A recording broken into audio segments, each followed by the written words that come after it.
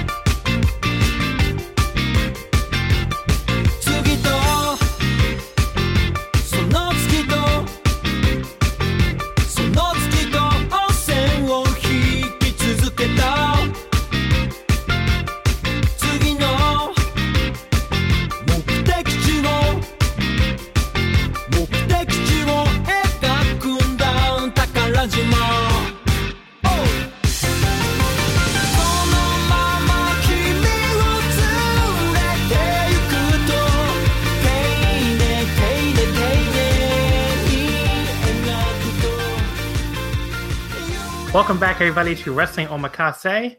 It is episode number 70, and I am joined here today by a first-time guest. Welcome to the show, Jasmine. Hello, everyone. Hello.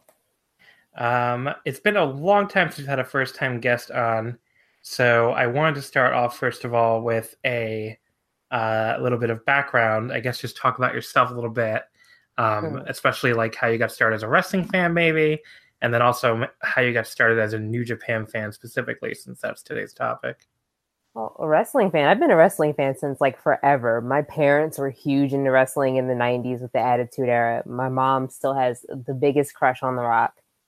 But like with New Japan, it was the cool internet thing in like 2014. So I just hopped on the bandwagon. I've been here ever since. Wow, I didn't realize you were that much of a New Japan veteran too. That's pretty cool. Yeah, you've been on here for a while. Yeah. Who are you like really into originally? Like, who was your big New Japan person right away? Originally, yeah. And you're gonna kind of hate me for this. Originally, it was AJ Styles. It's okay. I mean, look, his New Japan run was good. I can't really sit here and argue with anyone who says it was good. I don't really care for him now, but something about him then was like super cool. And now he's just like some guy with a bad soccer mom haircut. I know. I haven't seen a lot of his WWE stuff this year, but what I have seen hasn't been very good. But I know people have told me he's had better matches like on the TV if you watch it. But yeah, like I do catch SmackDown sometimes, and usually his matches on TV tend to be better than his pay-per-view matches, which is weird.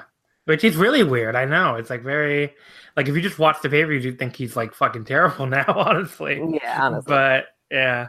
2014, that's definitely a big AJ period. And it's funny because like right before I recorded this, like a few days ago, I just done, Wrestle Kingdom 9, I guess would be the number. The 2015 one that's like Nakamura Ibushi, you know, AJ Naito and Okada Tanahashi, and that's such an awesome show still. Like I got to go back and watch a bunch of that just for like to record that podcast like on the Eggshells thing.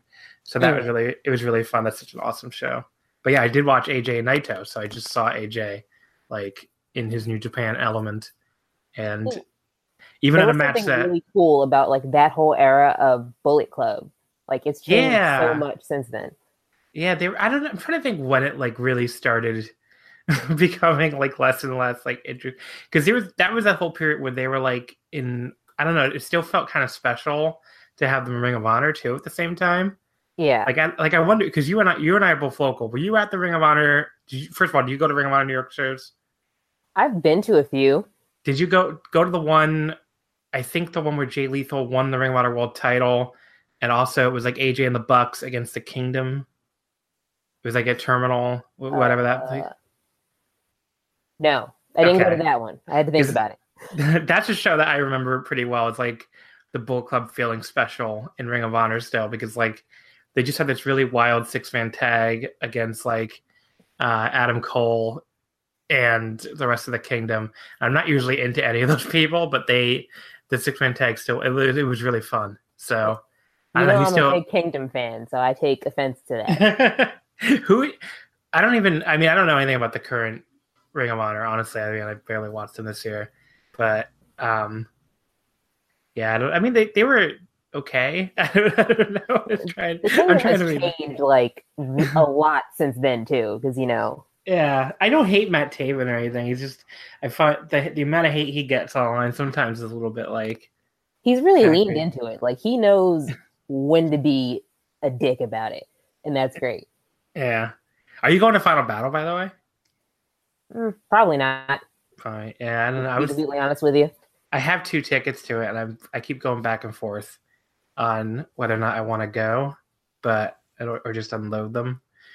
But I think I'm gonna go because now they announced Zack Sabre and Jonathan Gresham, which that should be amazing. Yeah, that sounds really good. So that might be like that's like my drawing match right now. Yeah, so it would be worth it for that.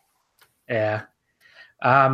But yeah, so New Japan late 2014 into 2015. It's a really cool period. It's a cool period to jump in, I guess. I usually it's a really rare answer. I feel like 2014. I feel like whenever I ask people this question, like it's always the 2 periods I get all the time are like 2013. That was like a real big jump in period, like the 2013 G1, and then if they weren't in then they came in like 2017. 2017 was a big one. Like, yeah, a lot of my close friends like really got into it in 2017. Like, Burr got into it in 2017, and we would stay up and watch the 2017 G1. Like, it would be like 5 a.m. Eastern time. It'd be like 10 a.m. for her, and we'd be up on Rabbit watching live. It's not fair at those Euros. They get like such better times than us to watch. Yeah, like they get to have their morning coffee and watch wrestling. I know it's not fair. Not at all. But the one they get screwed on there, right? I guess is the DDT, those noon shows. Yeah, because that would be like 5 a.m. for them, so that's like a little too early. Yeah. So, but yeah, so that's cool though. 2014. It's just a very rare answer in what I've done these, so that was cool. Who for your New Japan fandom? Obviously, you just mentioned AJ, but like, who were some of your favorites? I guess not up into today. Well, I feel like Shinsuke is a very obvious answer, especially for anyone who got into New Japan around that time. But like, still looking back, everything he did was just so cool in New Japan, and it seems like he lost that like up until recently in WWE. Yeah. Kind of sad when you think about it. I didn't even know he got it back, honestly. Something about him being just like a heel and just like being a jerk about everything is so great. And it's what he needed rather than being just like cool Asian guy. Yeah. I mean, he definitely felt like he was losing. He didn't have his edge in WWE. Like they got the goofy dancing part down, but like they didn't have the part where he just is supposed to be a badass. So I guess the heel version is closer to that. Yeah. But yeah, Shinsuke's he was very, very inconsistent, but like when he's on, he's produced some of my favorite matches ever. Like obviously the Ibushi one, but also the G1 final with Tanahashi is another one that in 2015. That's like one of my favorite matches ever. Mm-hmm. The whole Shinsuke Tanahashi rivalry is like another huge favorite. Yeah, I think I've seen almost every single match they've had together, which is a lot. I really like the one they had the dome for the under 30 title. That's that one's really, really good. Mm-hmm. And it's so early on, and you can they're just both like babies, but it's such a good match. Yeah, baby Tanahashi is so weird because he's like so beefy, but he still looks like a 12-year-old. It's ridiculous. But yeah, so Shinsuke's a cool answer. And now obviously the reason why I'd originally invited you on here is because, you're obviously a big stan for Evil. It's right there in your Twitter bio. So going up through today, of course, I figured there'd be no better person for a show where Evil's main eventing. And I just want to preface this by saying I'm not upset. I'm just disappointed. I heard someone say he's like the new Goto now, and the comparison is becoming very sadly apt. He's younger Goto. That's it. Yeah. Or like he can win in he can win in tournaments basically, but like in these title matches he never seems to quite get it done. Except I guess he won the never title from Shibata for like 2 weeks or whatever in Singapore, which still looks so weird. Yeah, it looks so weird. But yeah, before we get into Power Struggle now, I mean, the one thing I noticed when I was looking, I'd already asked you to be on, that I saw that you didn't really like the show. So that'll be, I guess, interesting because I thought the show was pretty great. So I guess we'll have to compare and contrast. We'll get into that. Yeah. So it opened up. It was Power Struggle, of course, this past Sunday from another sold out Ideon Arena, Osaka. It opened up with an 8-man tag. Ryusuke Taguchi, Chris Sabin, ACH, and Toa Hanare defeating Jushin Thunder Liger, Tiger Mask, Volador Jr., and Soberano Jr. This only went about 6-10, and Taguchi pinned Soberano with the double team Dodon. This was really like nothing. Like there really wasn't anything to this. It was only 6 minutes. It was completely fine. I don't really have a lot to say about it. I don't know if you have anything to say about it, but I will say New Japan needs, well, every promotion needs a lot more Chris Sabin going into 2019 because he's great. And like Shelley's not around to basically steal the spotlight. So why aren't more people giving it to him? Yeah, I thought him and Kushida were one of the like sleeper highlights of the junior tag league. They were pretty good. So I like that. They had a couple matches I liked. So they gel together really well. He's facing Jay Lethal on Friday, I want to say. I can't remember. There's 4 of these fucking shows. I can't remember which it is. But I know he's facing Jay Lethal in a non-title match in this Ring of Honor Global Wars tour. But I think it's Friday. It might be Thursday. But it's either way, this week. Yeah. I mean, either way, that could be good. Most likely. Match number 2, a 6-man tag team match. The Bullet Club OGs, Tama Tonga, Tonga Loa, and Robbie Eagles. Actually, I guess you could just say Bullet Club now. I have to get in that habit after calling them the OGs for like the past 4 months. They defeated Togi Makabe, Tomoyaki Honma, and Kushida. 7:39, Tama Tonga pinning Kushida with the gun stun. Before we get into the match, actually, do you have any opinions? Because you brought it up before about the Bullet Club, being cool at one point and maybe not being cool anymore. What do you think of what the OGs / I guess now just Bullet Club? Like, what do you think of that effort? I think it's a step in the right direction because Bullet Club was supposed to be like cool, badass foreigners, not a bunch of goofy white dudes. They're supposed to be heels, first of all. Yeah. I mean, no, I'm glad you said, because I actually agree. I feel like it might be kind of a hot take, but I think the Jay White / GOD Bullet Club, they fit the actual original theme of the unit a lot better than the elite version that we've had for the past few years. So indeed. I'm not saying I'm running out to buy a t-shirt or anything, but it is a lot more fun and a lot more close to the spirit of the unit. So I will say one thing that I've noticed on twitter.com, I've got complaints, is I've seen people calling Jay the new leader of the Bullet Club. He's like nowhere near the leader of the Bullet Club. He's just a white guy. He claims he's not only claim to fame here. He claims he's not the leader too, so I don't know. But I mean, there was that during that whole original Bullet Club, it wasn't really clear if Carl Anderson or Devitt was the leader. So I guess if you go with that again, where it's like you could be like, is Tom the leader? Is Jay White the leader? I don't know if you've heard. There's no leader, like how LIJ says they don't have a leader. Yeah, that's true. Have you heard the rumors about Tanahashi joining? No. This is on the Super J Cast. Shout out to them on this same network. But one of the hosts mentioned on this past week's show that they got it from a pretty good source that steered them correctly in the past, that's something that's being talked about at least, or in the works, is to do a Tanahashi heel turn and join the Bullet Club, which is one of those ideas that when you first hear it, it sounds so insane that you're just like, I can't even brain can't even comprehend any of that. I mean, that's basically where I'm at. When I heard that one too, I was like, what would that even be? But yeah, Tanahashi. So the one part that makes me think maybe, I mean, there's two things honestly that would make me think maybe it's true. First of all, Tanahashi has actually talked repeatedly, like apparently on his podcast and stuff, and what I understand, that he wants to do like a real heel run before he retires. Yeah. So that's a factor. And the other factor is, let's say the elite guys are gone, or most of them, or something, and that's why they're moved out of Bullet Club. Maybe they think that like Jay White and the people there isn't strong enough to like, you know, keep the t-shirt sales going basically, and they need something really big to like make sure the brand stays hot, and that's this Tanahashi thing. But I don't know. It would be so crazy. Like, it's such a crazy idea that I'm just like, I don't even know.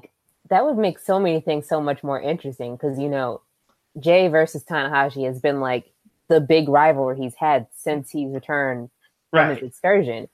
So like, how would that work with them being in the same group? I almost wonder if it would be like, so to compare it to something that happened in Toryumon in like 2004, when Masaki Mochizuki was supposed to be retiring. That was the idea. Crazily enough, that was supposed to be the idea in 2004, that he was supposed to be retiring soon. He said he wanted one last heel run before he retired, so he turned heel and joined Agan Izu. But the heel turn only lasted about 6 months before he like went back babyface. So I almost wonder if the idea would be Tanahashi turns heel. It's a big shock thing. He joins Bullet Club, big shock thing. But it's really just to set up Tanahashi and Jay White again, maybe for the following year at the Dome in 2020 or something.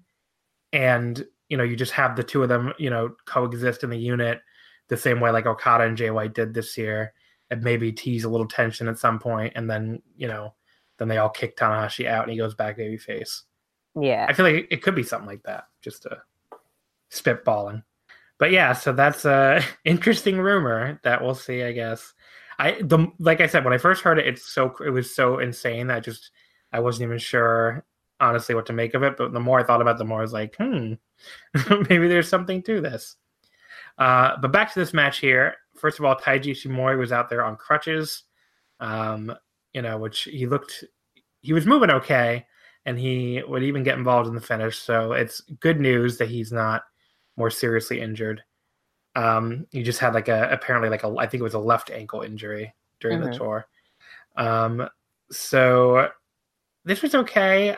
I thought there was a really cool spot where Kushida blocked the gun stun from Tama Tonga like right into an armbar. That looked pretty cool. And then towards the finish, like Jado got involved. Kushida kicked out of the kendo stick roll up at 2. Ishimori comes in and hits him with a crutch, and leads to Tama hitting the gun stump with a pin. I basically just had it written down that it was boring, kind of boring early, but after the hot tag, I thought it was pretty fun, leading into like a really fun finish. And then Ishimori continues attacking Kushida after the match, raises up the junior title belt. So clearly, as we would find out for sure a few days later, that is the junior title match at the Tokyo Dome. What do you think of this one?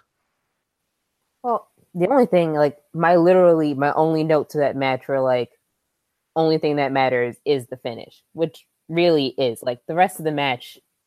It could have been anyone out there as long as that finish happened. Yeah.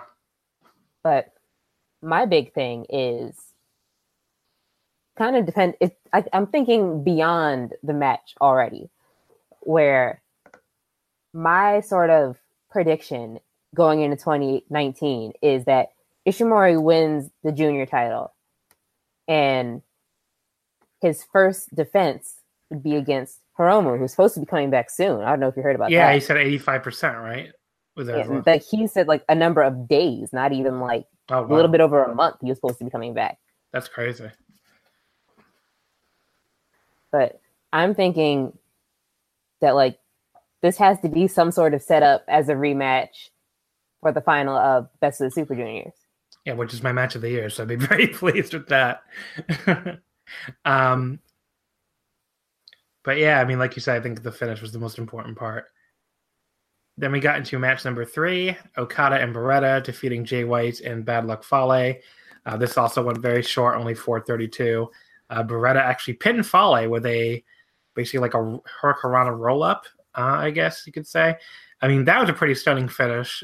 By far the biggest pin I think Beretta's ever gotten as a heavyweight, even though it was a flash pin. But maybe, I almost maybe wonder if they're tipping their hand a little bit with the U.S. title. But I guess that it just feels like for him to get a pin that big, maybe he might be winning it. But, I'm not really sure. But yeah, there was I thought the highlight of the match was right at the start where Okada hit that huge dive to the floor, like as soon as he hit the ring, and Chuck Taylor on commentary just yelled, "Beat that ass," which I thought that was the best part of this by far. But yeah, that was pretty much it. And it was a really wild brawl, and I like the Okada White feud. It's continued building that pretty well. Obviously, it only went 4.5 minutes, so not a ton else you can say about it, though. Okay. Going into this match, I for sure thought Beretta was going to turn on Okada. I thought this was it. You thought he was the mole, I guess. Yeah, and I wasn't the only one who thought this. A lot of people were going into that match saying, okay, Greg's for sure going to turn on Will Kaiser, right? And he didn't do it. Yeah. So I'm wondering, maybe there is no mole. Maybe Jay was Liger being says he knows who the mole is, and it was somebody in that match. Wait, who said that? Liger? Yeah, on commentary apparently. Oh wow, that's crazy. So it was someone in that match, allegedly. Allegedly. Who the fuck else could that be then? I don't know. My money's on Beretta. Okay, so it could still be Beretta, I guess we'll say. Then we have match number 4, Kenny Omega gracing us with his presence on the store here, teaming with Kota Ibushi to defeat Hiroshi Tanahashi and David Finlay in 9:47. Ibushi pinning David Finlay with the golden trigger. Before we get into the match, what are your thoughts on the Tanahashi Omega feud so far? I think this highlights how a lot of foreigners in Japan rely on laziness to get heat. If Tanahashi's working an entire tour and he's got a good almost decade on you, you have no excuse to not show up for it and then just say, well, I'm too good for you. I'm busy on my boat. You're just some Canadian dude with bad hair. You're not special, my guy. Kenneth Jerome Omega should be showing up to more of these shows. That's my opinion on this whole feud, is that he should be showing up more. Yeah, I mean, that's a complaint. I think I really hate I don't know. I'm just when I watch a wrestling show, I just want to hear two guys talk about how they're going to beat the other guy because they're better. I don't want to hear two guys talk about how my style of wrestling is better than yours and your style of wrestling is makes me sad. It honestly feels like one of those kind of things where if WWE did this, people would complain a lot, and justifiably. I think it would deserve complaints, but New Japan does it and people just kind of give them a pass on it. I don't really understand why. Yeah. I would say a big thing is I think Kenny Omega gets a pass on a lot of things that guys who, if they weren't him, would be torn to shreds by people on the internet. Yeah, I agree. How Lesnar doesn't show up for big events, neither does Omega half the time. Yeah. And no one talks about that. But everyone has a problem with Brock not showing up for a pay-per-view. Yeah, I mean, it is hypocritical by some people. But yeah, I mean, as far as the actual match goes, I mean, the other thing I want to say about the Kenny not showing up thing, because I heard again on Super J-Cast and some other people saying, well, what does it matter if Kenny doesn't show up on these tours? I mean, the problem isn't necessarily that Kenny being there would make these shows so much better if he's just in a random tag. The problem is more when you're watching these Korakuen shows and Kenny's not there and Tanahashi is in a tag match against Kota Ibushi playing Kenny stand-in, it just feels like really fucking dumb. Like, Yeah, it just feels really. It feels, you know what it feels like? Like the perfect metaphor for this. It's like Tanahashi's been talking to a brick wall. Yeah. And somewhere on the other side of that wall is Kenny Omega. Like the Wrestle Kingdom build is like Tanahashi feuding with himself. Because Kota Ibushi doesn't have any problem with Tanahashi, and he's, if you watch those post-match promos, he's like, why am I here? Like, why am I fighting Tanahashi? Like, that's pretty much the entire promo. I don't know. It's just really, like, that's to me is the biggest issue, is it just makes those shows feel very, very hollow, and I don't feel any buzz for the Tanahashi Omega match. It's not like there's that many shows to build it up at this point. I mean, you have World Tag League, where the focus will be on the World Tag League, and you have 2 Korakuens. I mean, who the fuck knows? Like, is Kenny going to be on those shows? Maybe, maybe not. At this point, who even knows? And then you have the Road to Tokyo Dome Korakuens, which are only 2 shows, and that's it. Then it's the Dome. There's really not a lot of time to really make this feud feel big or important. And to me, so far, it does not. Like, I think we can talk a little bit after the show about like the card so far, but like to me, it's one of my least anticipated matches of the card. True. As far as this match, the first thing, there was like a really goofy exchange at the start where like Kenny and Tana were both just like avoiding each other repeatedly. I thought looked pretty goofy. One thing I noticed too, if you look at the gear, like with Finley had these, I think these pants were new, right? These like really black pants. I don't remember him. Like he's worn them like at least once before, but it was on like some B show no one was watching for some reason. So they're rare then. It's not new. Yes. But yeah, I mean, like with him wearing those black pants and Kota wearing his normal gear, like if you just looked, you'd probably think Ibushi was with Tana and Finley was with Kenny. I don't know if that was on purpose. It was, if that's like setting something up or something. That's really funny, but I don't think it was. I mean, one can hope. Hashtag dump him. Finley looked good here, I thought, after it looked like the CMLL tour kind of like rejuvenated him, I thought. But. Yeah, like it seemed like, I don't know, it seemed like over the last couple of months, like since he got actual gear, he's kind of lost some, I don't know if it's steam or if he's just got like something going on in his life that he doesn't want to talk about, but he seemed a little out of it. And I think like going to Mexico, he came back rejuvenated. Yeah, he looked more like locked in, maybe. Yeah. And then they hit the golden trigger on Finley for the pin. It was fine, I guess. The best thing I can say about it. Yeah. After that, we moved into the 3-way Super Junior Tag League 2018 final. Sho and Yo defeating Desperado and Kanemaru and Shingo and Bushi. Sho pitting Desperado in 1555 with the shock arrow. I thought this was quite good. The booking we'll talk about in a second didn't really make any sense, but the match itself, just starting off with Desperado doing a really awesome tope, like all the way into the announcers over the rail. The crowd was like surprisingly not that into it at first, but then Shingo came in and like cleaned house on everyone, and the crowd really got into that. And then Shingo had another really fun exchange with Sho. And then we had like the very involved finish with Roppongi 3K hitting the 3K on Shingo, Kanemaru pulling out the ref, Desperado hits Sho at the belt, tags himself in, and then he gets his move on Sho for 2. Bushi missed Desperado. Yo ducks the whiskey spit and wipes out Kanemaru and Bushi with a huge dive. Sho hits the powerbomb lung blower. That almost looked like it broke his spine. The powerbomb lung blower. Like the landing was really bad. And he hit that on Desperado for 2 and then hit the shotgun and got the pin.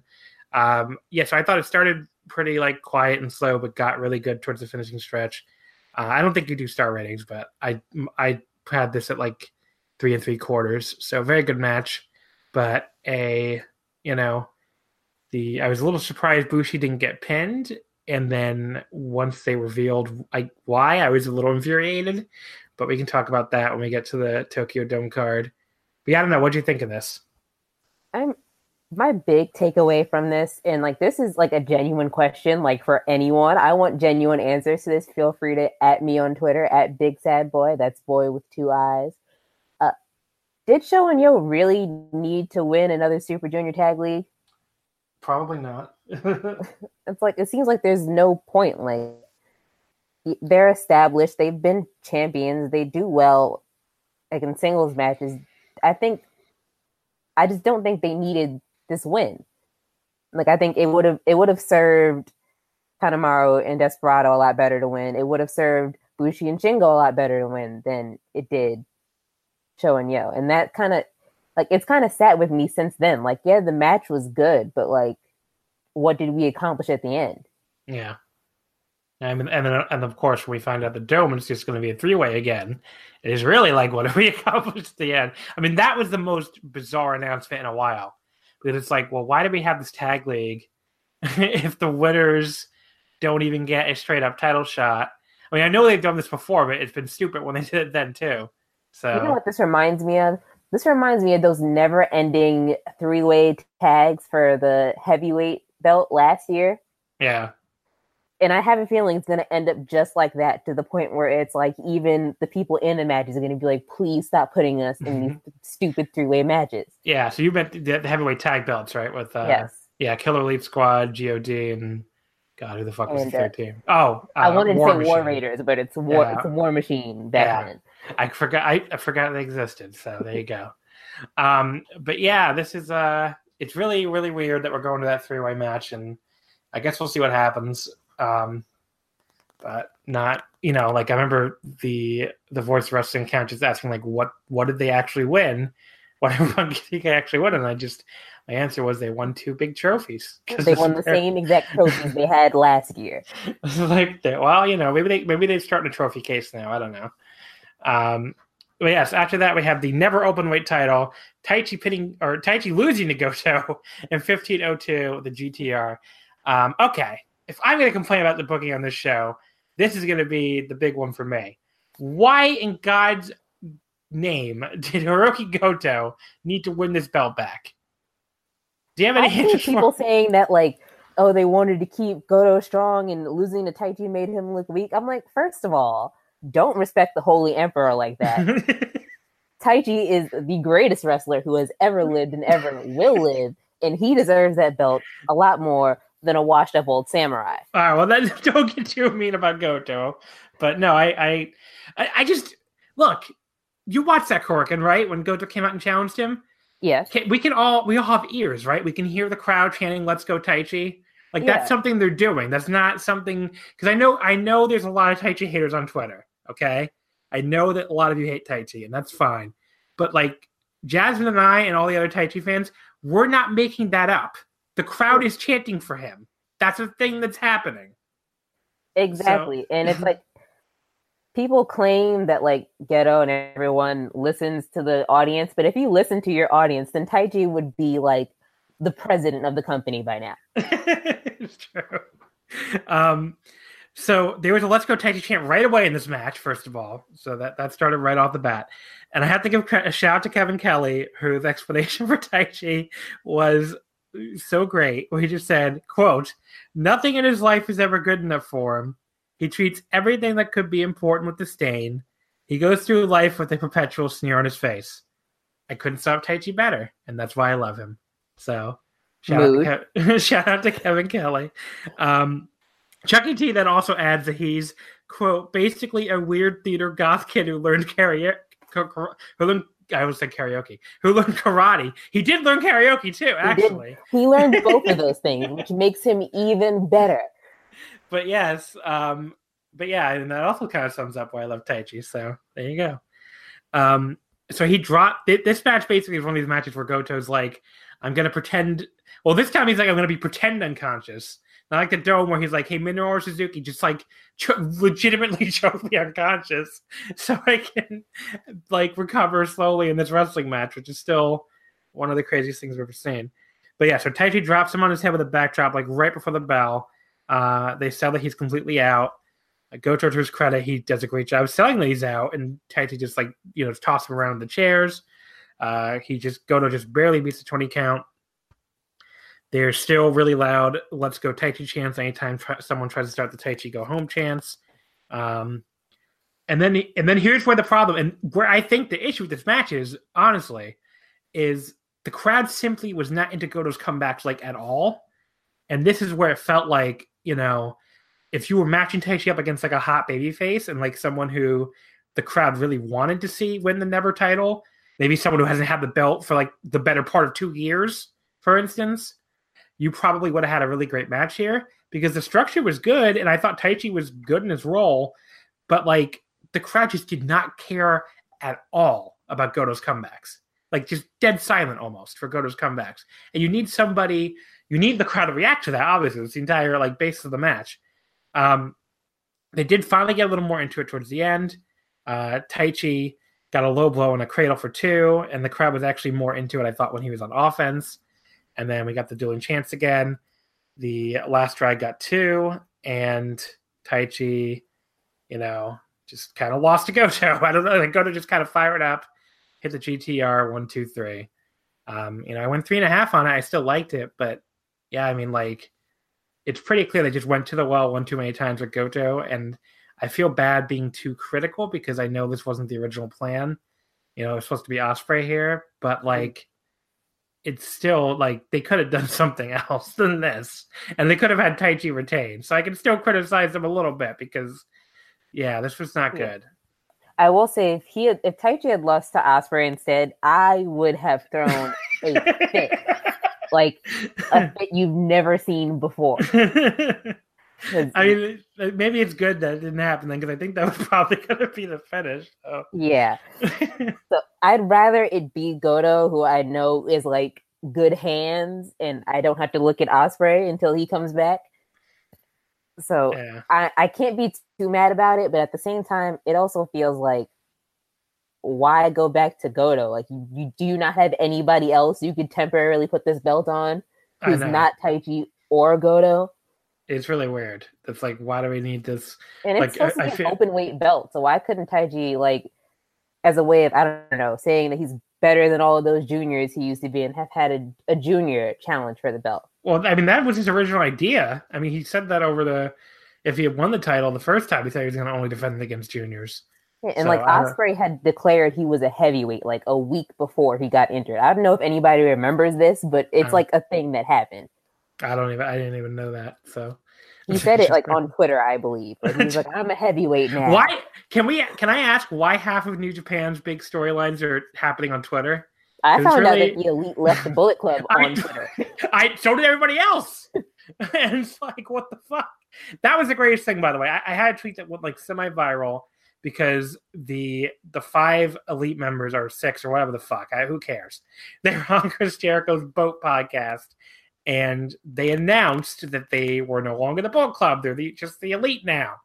And I just made a joke. I was like, for people who, yes, if you weren't aware, folks, because if you weren't aware that the Bullet Club Civil War storyline has really been going on since the Kenny Cody thing in February, so all year long in New Japan, it ended on a boat, if you're not aware.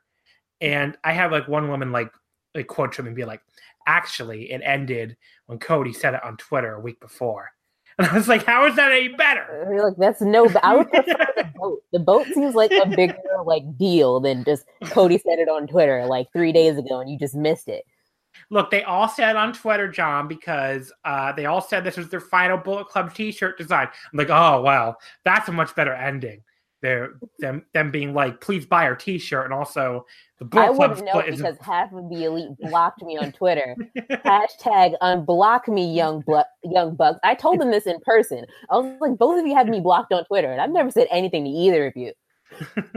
They both have me blocked on Twitter too, so it's not very exclusive club, I guess. I will go to my many alternate accounts. As some of you found out when I was temporarily banned from Twitter earlier this year, I have like 5 other accounts. Yeah, I will go to my many other accounts and complain. I just use the Omakase account to look at anybody who has been blocked. So for some reason, nobody ever thinks to do that. Like when they block me, I'm like, I have 2 podcast accounts like right in my profile. So if you really don't want me to see your tweets, you should probably block those too. Same, like, I have my history blog that I've updated once and never updated again because I'm terrible. Right in my bio, and I can go right on that one and read all of the Young Bucks tweets, which I'm going to do out of spite. But anyway, yeah, so it fucking sucks that Taichi lost the title. I don't know how he got on the Bullet Club, but all right. The next match, the British heavyweight title, Tomohiro Ishii against Minoru Suzuki. Ishii retains the title in 1921 with the Brainbuster.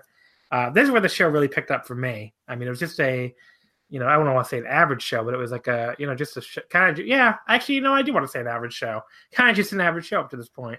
But this is where, like, I like the, pure rescue violence, the people beating each other senseless, and this definitely gave me that.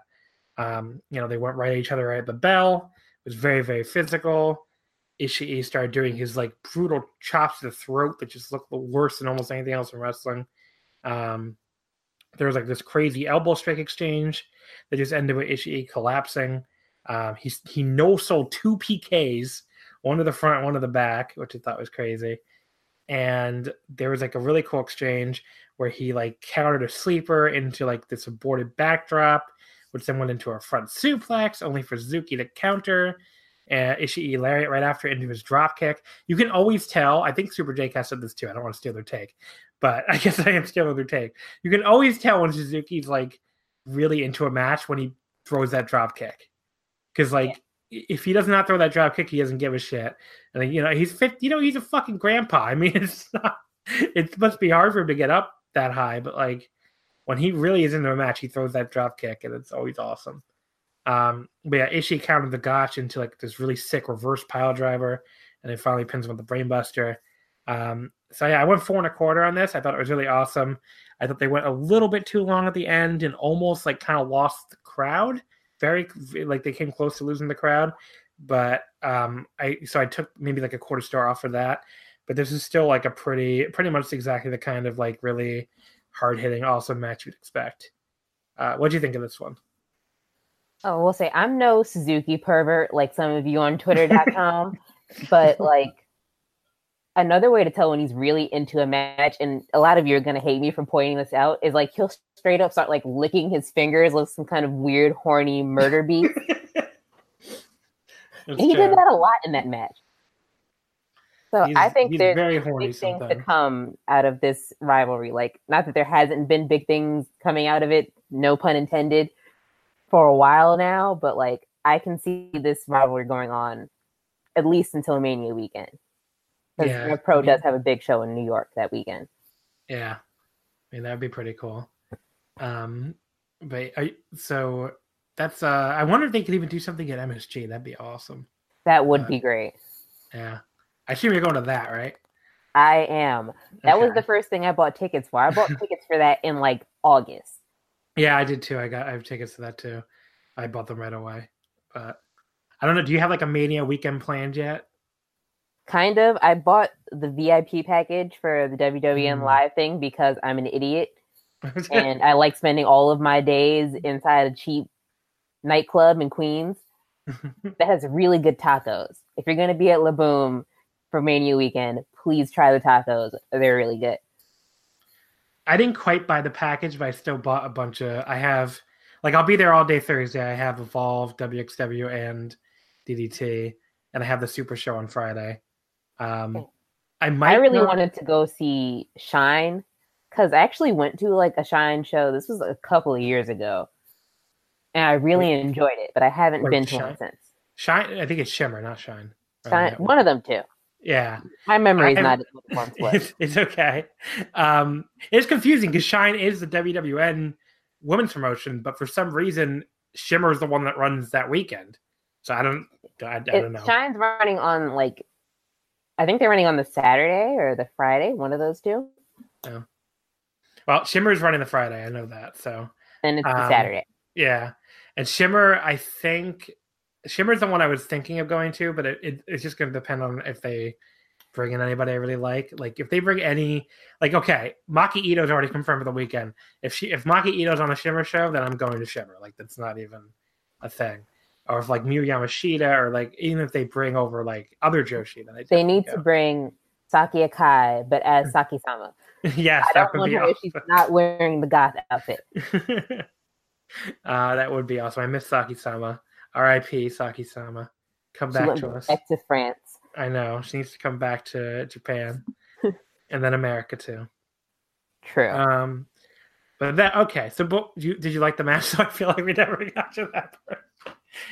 Oh yeah, I liked the match. I mean, I was very distracted by how horny the match was and unable to process a lot more besides that. Okay. The semi-main event, Tetsuya Naito defeating Zack Sabre Jr. in 2012 with the Destino.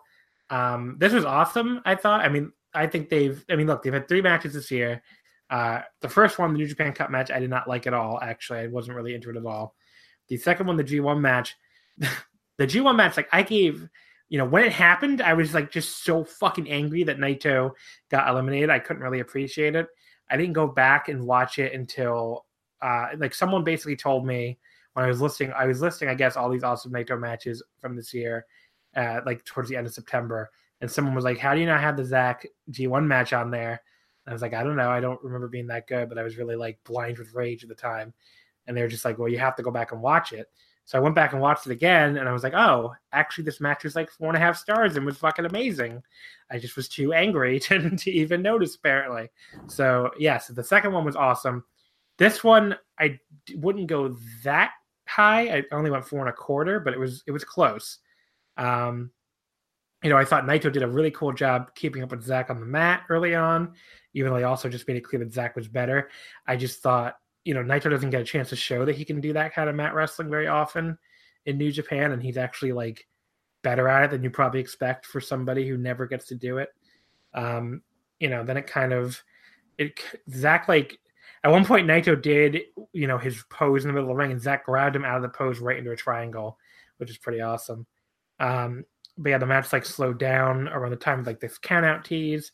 But then Naito did this like mini comeback with basically that spot he does in the corner all the time with the ends of the drop kick. Zach like countered it at first, so Naito had to find like a second way to hit it, which is like a pretty cool little sequence. And then Zach like rolled through the Naito top rope Rana like right into submission, which was really cool. Zach kicked out a running Destino, which everybody kicks out of now. And then he tried to reverse a regular one into a pin. Naito like sat down on that to get the flash pin attempt, but I thought actually would have been the finish for a second. It was a great near fall, only got 2. Zach turned that into his signature cradle A pin Evil with a couple times, and Naito managed to kick out of that again. Naito went for the Destino. Zach countered with the Zach driver. Naito countered that into like this crazy like head drop. It was like sort of like a Northern Lights bomb, basically. That was really cool. And then finished him off with the Destino. Yeah, I thought this was a really, really awesome match. 4.25 stars. Really enjoyed it. What'd you think, Jasmine? I think like one thing, like you were saying, people forget how good Naito is when it comes to stuff on the mat. Like one thing people tend to overlook, he was trained by Animal Hamaguchi. Like this is a guy who knows how to mat wrestle. Yeah, but good point. I think people have he's become more synonymous with like the more lucha brawler type of style. Like he sort of morphed into Rush 2.0 at this point, and people forget like what he's actually good at on his own. Yeah, and I think this was like a perfect match to show what he can do, really in his own style. Because if you look at old Naito matches, like he was wrestling like that before. Yeah, I agree. I mean, like you go back to like 2011, and as early as that, like that Naito Nakamura G1 final. Like Naito's like on the mat the entire time, basically, and it's really good. Yeah. So like the match was, I wouldn't say like I don't want to make it sound like I didn't like the match, because I did like the match. I just don't think it was as good as their prior engagements, and maybe it's just because I wasn't as invested as in this match as I was in either of the previous ones. Because I don't know, I'm still a little peeved that we never got to see Zack versus Evil because of Jericho, and like my heart was so set on that match that it's like the whole match with Naito. Like, what's the point? Like, I understand you can't fight Evil because he's in the main event, but like, why do you need to fight Naito? What's there for you to gain? Yeah, I mean, it almost felt like magnanimous by Zack taking this match and letting Naito have a third shot at beating him when, like you said, they had nothing to gain, which I don't know. I mean, it's weirdly magnanimous for a heel. So, I mean... Yeah, that's a stupid babyface move. Like, you're not supposed to take things that don't have any positives for you. Yeah. No, I definitely see your point there. the main event, the IWGP Intercontinental title match, Chris Jericho defending against Evil, is successfully retaining in 2140 with the Walls of Jericho. First of all, I think we definitely have to talk about Evil's light spinner that made like a pentagram. Like when I thought it ruled. When he started spinning that thing, I was like, that is the coolest fucking thing. Like, I don't know how the fuck, I don't know where they got this. Like, how do you just walk into like a prop, you're like prop department and be like, okay, I want a light up spinning pentagram. It's like, what a weird request. But like, no lie, I have a load of friends who are like super into the rave scene, and that's like a thing. Like, you can like buy them and customize them. I'm telling you, Evil is a secret raver. Okay, well, there you go. I'm glad you're here to educate me. I learn something new every day.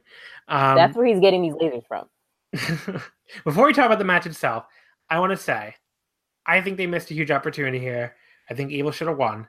And first of all, I don't think it would hurt Jericho at all. He's Chris Jericho. Like, there's no way it could have hurt him. I think you could still do Jericho Naito at the Dome. There's no reason why you can't still have Naito go for revenge and get his win back on Jericho. And you would add another big singles match to the Dome with Evil defending the Intercontinental title, probably maybe against Zack, who, needs a match as well. And we still need to do that match. So, yeah, I mean, I predicted Jericho in the end in the preview, but I laid out that scenario where, like, Evil wins, Evil defends against Zack, and you still do Jericho Naito, which I think would have made a lot of sense. And I'm a little bit disappointed they didn't, they frankly didn't have the balls to pull the trigger on it. So that's my take on that. I assume you would agree with me. Yeah, I mean, I say this a lot, but like, even though I rip on Jericho constantly for looking like a dumbass most of this year, he's still like my favorite wrestler of all time.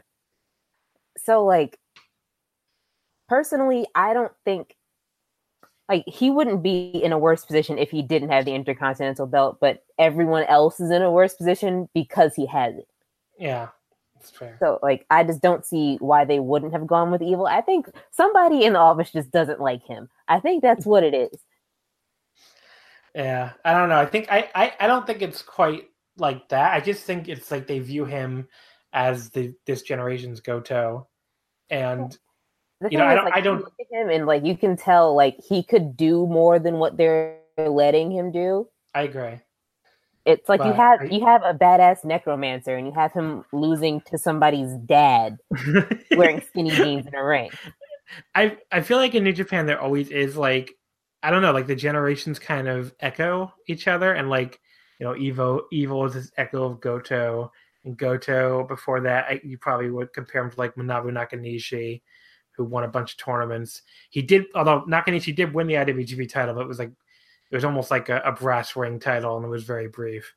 But, before Nakanishi, maybe you could say, like, I don't know, Strong Machine or somebody. But, like, it feels like they always have some, like, beefy dude with a crowd really likes, who wrestles a powerhouse style and, like, really, like, can win any time, especially in, like, tournaments in the G1, but, like, can never quite get the job done in, like, the big main event title match. Like, it feels like that's a New Japan trope. So I don't know. I think it's pigeonholing Evil to put him in that spot, but that feels like that's his spot.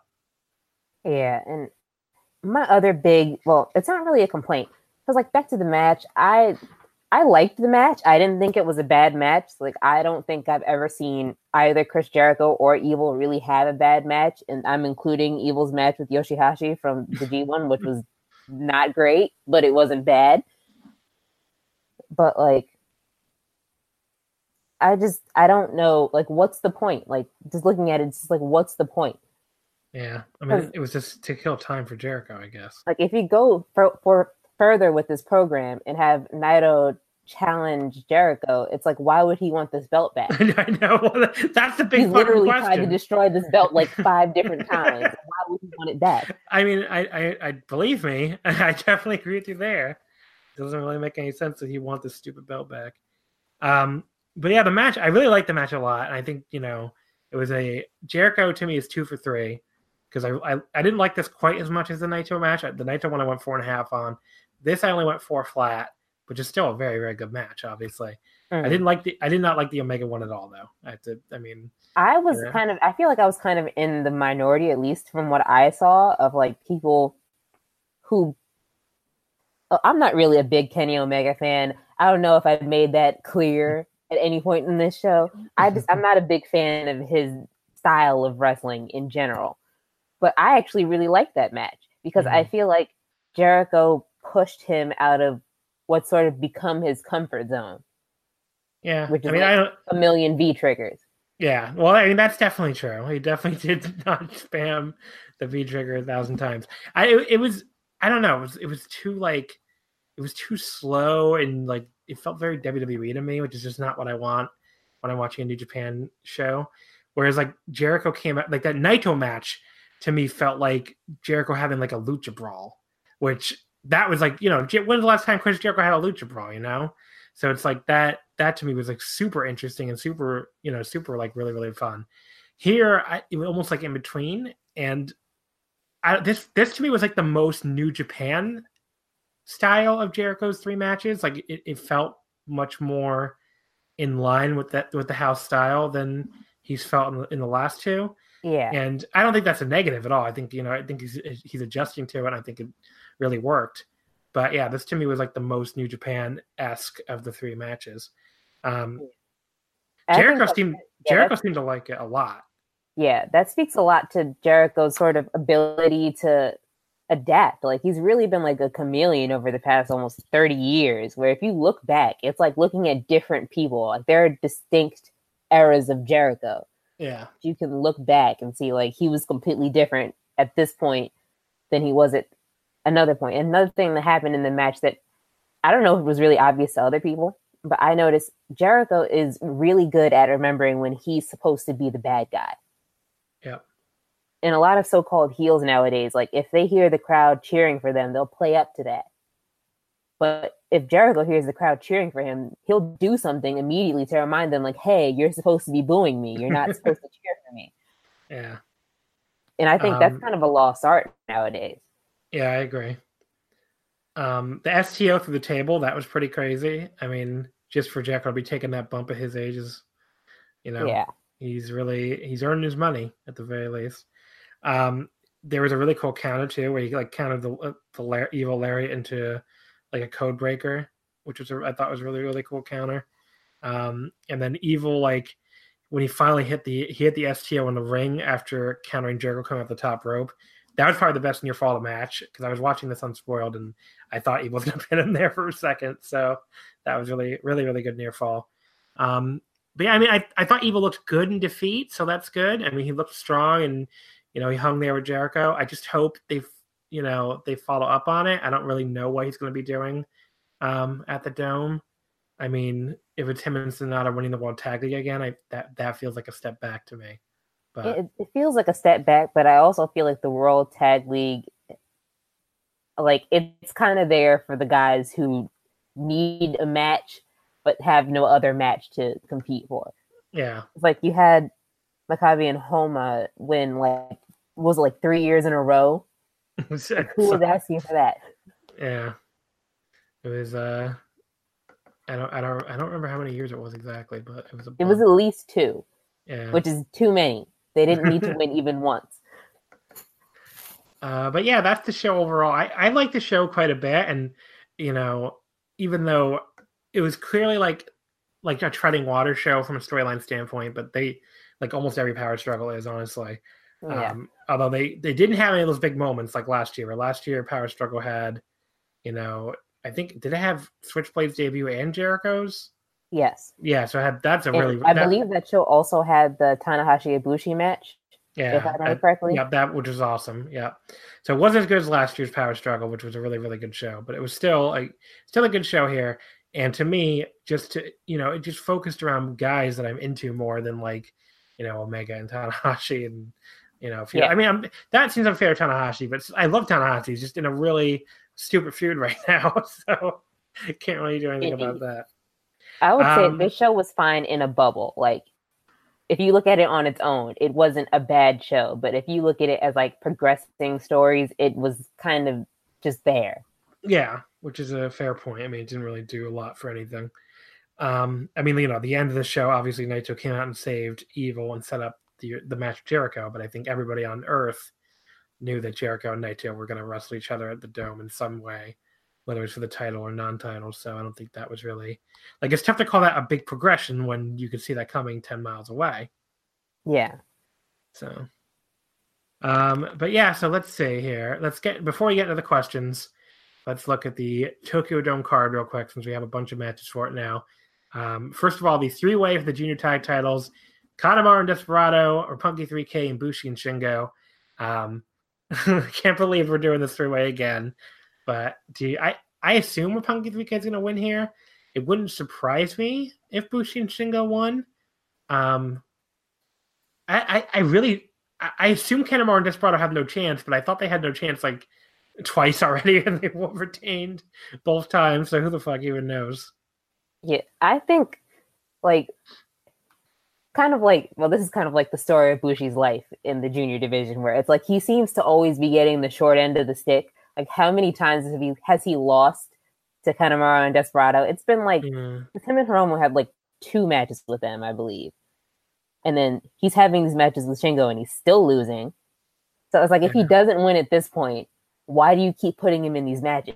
I guess because he's a safe pair of hands that you can put anybody in and they'll have a decent match.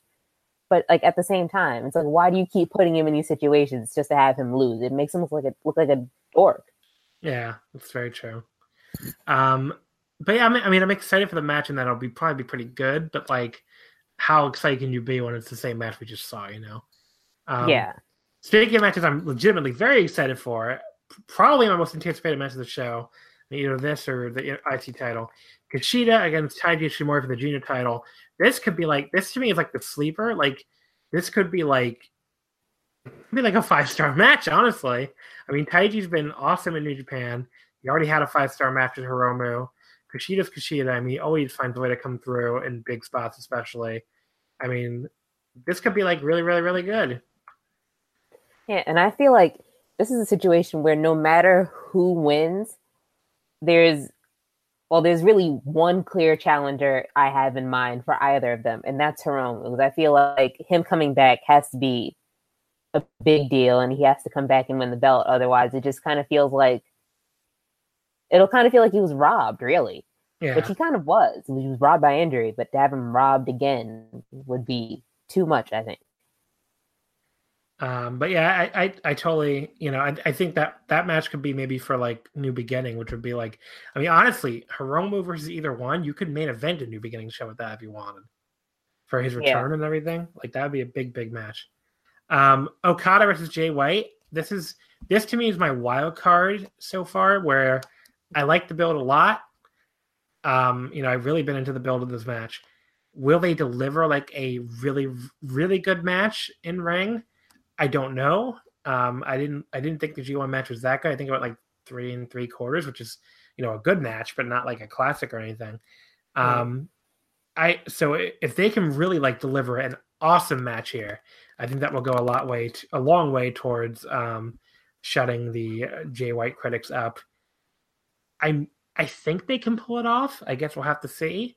But at the very least, it's been a fun feud, which is more than I can say for the main event. Mm-hmm. I actually really liked their G1 match, which is, obviously, because, aside from being the number one evil stan, I am also known as a Jay White enthusiast. That's so true. I'm not gonna diss my boy, but at the same time, I thought that match, they don't necessarily gel together perfectly, but I think part of the problem is their styles. If you really look at Jay White and Okada side by side, their styles are very similar to each other. Yeah. And I think that they're so similar that sometimes it's just two birds crashing into each other. It looks cool for a hot second, and then you realize you just watched 2 birds crash into each other and they're probably both dead now. But we'll see for the match. I'm cautiously optimistic, let's say. That's what I'm going to say for that. I think it will be a decent match. I don't foresee it being bad by any stretch of the imagination. Yeah, I agree. I just if it can get to a really, really awesome match, that'll go a long way towards making this a very good show. So we'll see. Then the IC title match, Jericho Naito. Like, of all this card, this is the one I feel most confident in, just because they had a really awesome match at Dominion, and I'm sure they'll come up big again. I mean, there's really no reason why they won't. Of course. Yep. And then the main event, the IWGP Heavyweight Title, Kenny Omega versus Hiroshi Tanahashi. All I can say is, I hope to God Tanahashi wins. Kenny, I hope you go to NXT, buddy. I've had enough. Honestly, I think Kenny's done like all he can do in New Japan, and at this point, I think he knows it, and that's why he's sort of like treading water.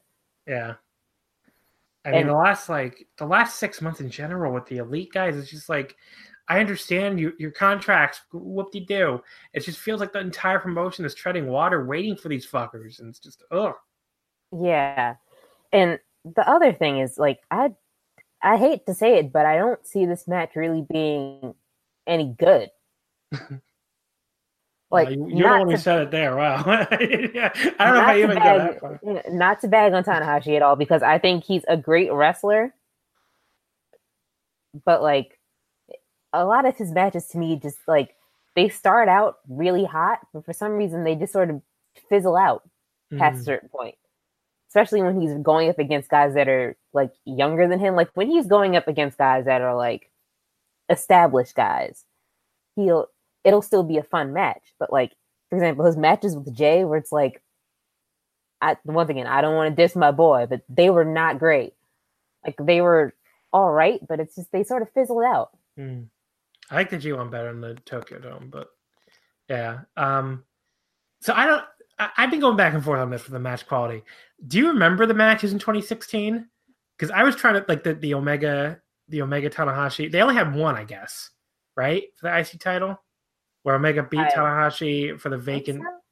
I'm gonna look this up because I'm curious. Like, my brain is like, I'm trying to go back in my memory banks, and it's like I feel like I've just wiped that from my memory, and there has to have been some sort of good reason for that. There was I definitely remember the one where it was a New Beginning, and Tanahashi, Nakamura had vacated the IC title, and Omega beat Tanahashi at New Beginning to win the vacant title. What the fuck? Really? No matches were found? I know they have fought each other. What are you talking about? Cage match. Okay, there we go. Yep, it's just the one. So Kenny Omega beat Hiroshi Tanahashi in 29-10. On February 14th, 2016, the New Beginning in Niigata. I really have no memory of that match at all. Yeah, it's I know it happened. Like, I knew what you were talking about, but at the same time, it's like, I know it's a thing that happened, but could I tell you what it was like? No. I can tell you, according to Cage Match, Dave Meltzer gave it 4 3/4. So I guess I shouldn't be surprised when it had that was sort of the beginning of him giving pretty much any match Kenny was in a baseline of 4 stars. So I would say a baseline like 4.5. Honestly, yeah. Like the Meltzer Kenny scale at this point is like 4.5 is okay. Anything below 4.5 is garbage. Like 4 1/4 is garbage. Anything good is 4 3/4. 5 stars is like great, and then anything above 5 is like awesome. But yeah, so I don't remember this match at all. Maybe it'd be interesting to go back and watch. On the other hand, it's 29 minutes long, so I don't know if I'm going to do that. Yeah. So what happened is they were supposed to have another one. I think it was supposed to be a ladder match, and Tanahashi got injured and they had to yank him. So it ended up being Kenny and Elgin in that ladder match instead, which, again, I barely remember. But with reason. I know some people really hate that match, and I was like, every time it comes up, I try to think about it. I'm like, did I hate it? I don't remember if I hated it or not. But yeah, I was very down in New Japan 2016 in general. It was not a year for them I was into, really. So maybe I just wasn't paying great attention. But yes, so Kenny and Tanahashi, the first meeting since then. I mean, look, Kenny has had some matches this year that I really, really liked. I mean, like, Kenny is not a bad wrestler at all, but there are some people where it's like he'll have fantastic matches with, and there's other people where it's just like, okay. Yeah. No, I definitely hear you. I mean, like, I was going to say, in the G1, he had a really awesome match with Naito. He had a really awesome match with Ishii, but then he had a really disappointing match with Ishii when he defended the title against him. And, I did like the Okada match, even though I know some people did not. But yeah, I mean, he also had like some of those other G1 matches were so fucking terrible, and especially like some of the ones I saw get hyped, like the Zack match, the Sonata match, the Juice match, just not good. And Look, I think Kenny's had like great matches. Like I would say he was better last year than he was this year, which is weird. I would agree. Probably, I have to really think about it, but that's probably true. But yeah, I mean, like, so I don't know what to make of this. Is what I'm saying. Like, I know I really hate the build. That I can tell you right away. That I think the build is really stupid. I hate all that work shoot crap. I don't know what to make of the actual match. It just we don't have a lot of examples of these two together to see what kind of chemistry they have. To a degree, I want to say I have faith in Tanahashi to pull something out in a Tokyo Dome main event. To the same degree, I want to say like Kenny Omega has just been like I haven't seen him do anything I've liked since I guess the Ishii EG1 match. So he's on quite the negative run with me right now. But yeah, I mean, like, you know, even the Ibushi G1 match I found to be a pretty massive disappointment. I thought I honestly, if I had to think back to the last Kenny Omega match I watched and thought this was a good match, it will have been, and this was like quite some time ago, if we really think about it. It was when he defended the U.S. title against Trent Barreta. That is a long time. That was a long time ago. That was at least a year ago now. Yeah. And that was like the last match where I really watched it and thought it was good. So something's just telling me that it's not going to be bad, but it's not going to be one to write home about either. Well, I guess we'll see. It's going to be an interesting one. I can't say I'm looking forward to it because I'm not, but I'm like intellectually curious, let's say, about the quality. So we'll see how it turns out. But do you have any predictions? Is Kenny going to leave? Is he going to stay? Part of me hopes he does leave, mostly just because I want to see him. I don't like wish him bad or anything like that. I want him to do well, but the thing is, I want him to do well elsewhere because I feel like he's got a problem where he'll stay at a promotion for so long that it's like he sees no way forward. People booking him see no way forward, and it's just he ends up stuck in a rut. And I feel like he's been stuck in a rut for the past year. Yeah, I agree. I think it's time for him to go somewhere else. I totally agree that it feels like he's done what he can in this promotion. It probably is time to move on. I don't think he will, though. It's the thing. I just like my predictions. I think he's just going to stay, unfortunately. But I hope he goes. I mean, that's where I'm at with him right now. The thing is, I don't necessarily hope he like goes to WWE. I think it's time for him to like maybe go back out on the independent scene and do something like that. Yeah. But I actually genuinely thought he had a much better case of being the greatest wrestler out back when he was still doing independent matches against like people like Mia Yim like 2 or 3 years ago. Yeah, that's a good point. But yeah, I don't know. I mean, if he went to Ring of Honor, even like he could like single-handedly bring that promotion to a greater relevance if he stayed the entire year there. Yeah. You know? So I don't know. I mean, I think they should do something, you know, and give it a different, you know, just do something different and, you know, let's shake things up. I think New Japan needs a little shake up too anyway. So, you know, I think it would help all around, but who knows? All right. So let's get into some questions here. We did get a few questions. First of all, at LUTang_secret, do you think the 2018 Bullet Club breakup was ever a planned storyline by Gato? I assume, I mean, clearly it was a storyline, like as that was going to end with the Elite just dropping on a boat. No, I don't think that was planned. I think that's just kind of how it ended up happening. And I saw people on Twitter basically say, like, the Elite sandbagged the angle, you know, and if they were a little more interested in really, like there's no good reason why it couldn't have ended in a 5-on-5 elimination tag at King of Pro Wrestling or Power Struggle or something. Like, there's no, like, there should have been a match for the name rights. Like, if you're really booking this out and doing it correctly.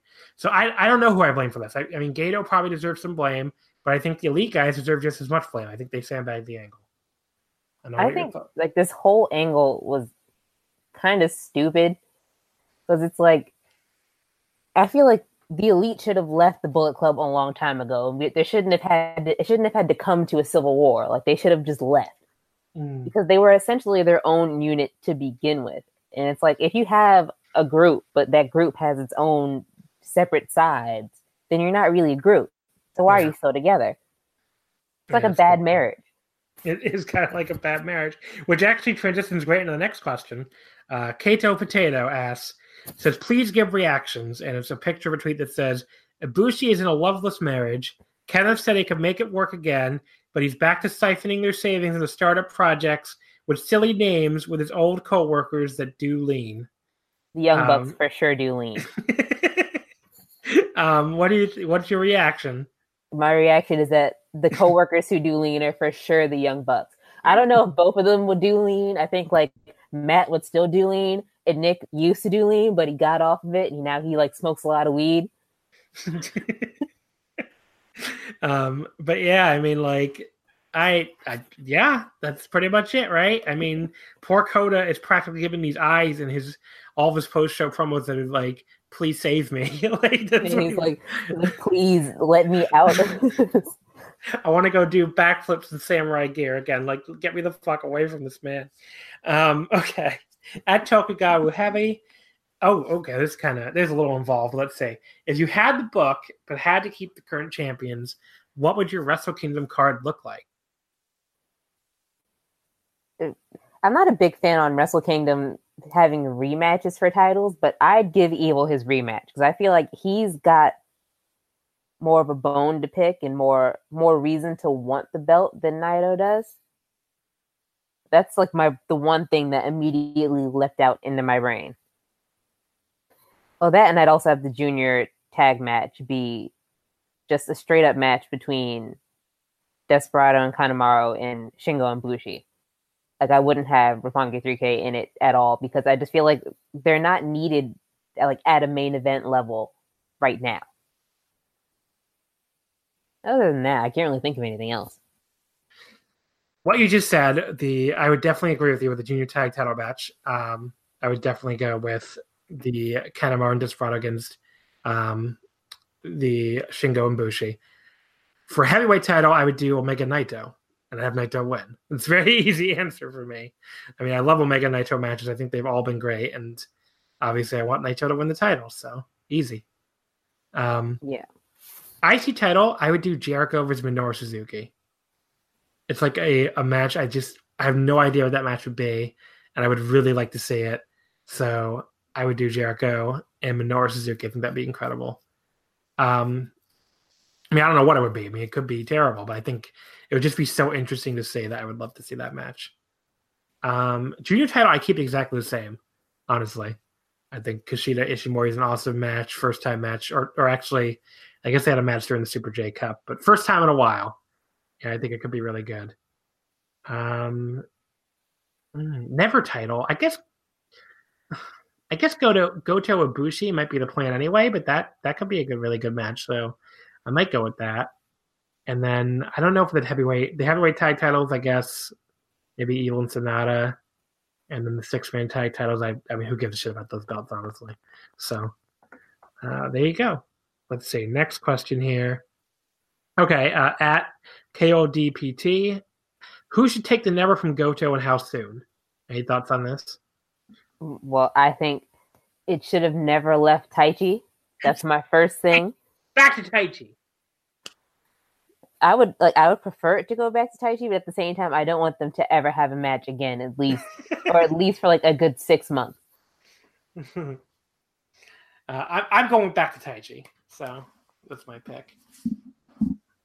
At Anwar Starwind, will Sho versus Shingo main event a Best of Super Junior show next year, or will Shingo be heavyweight before that?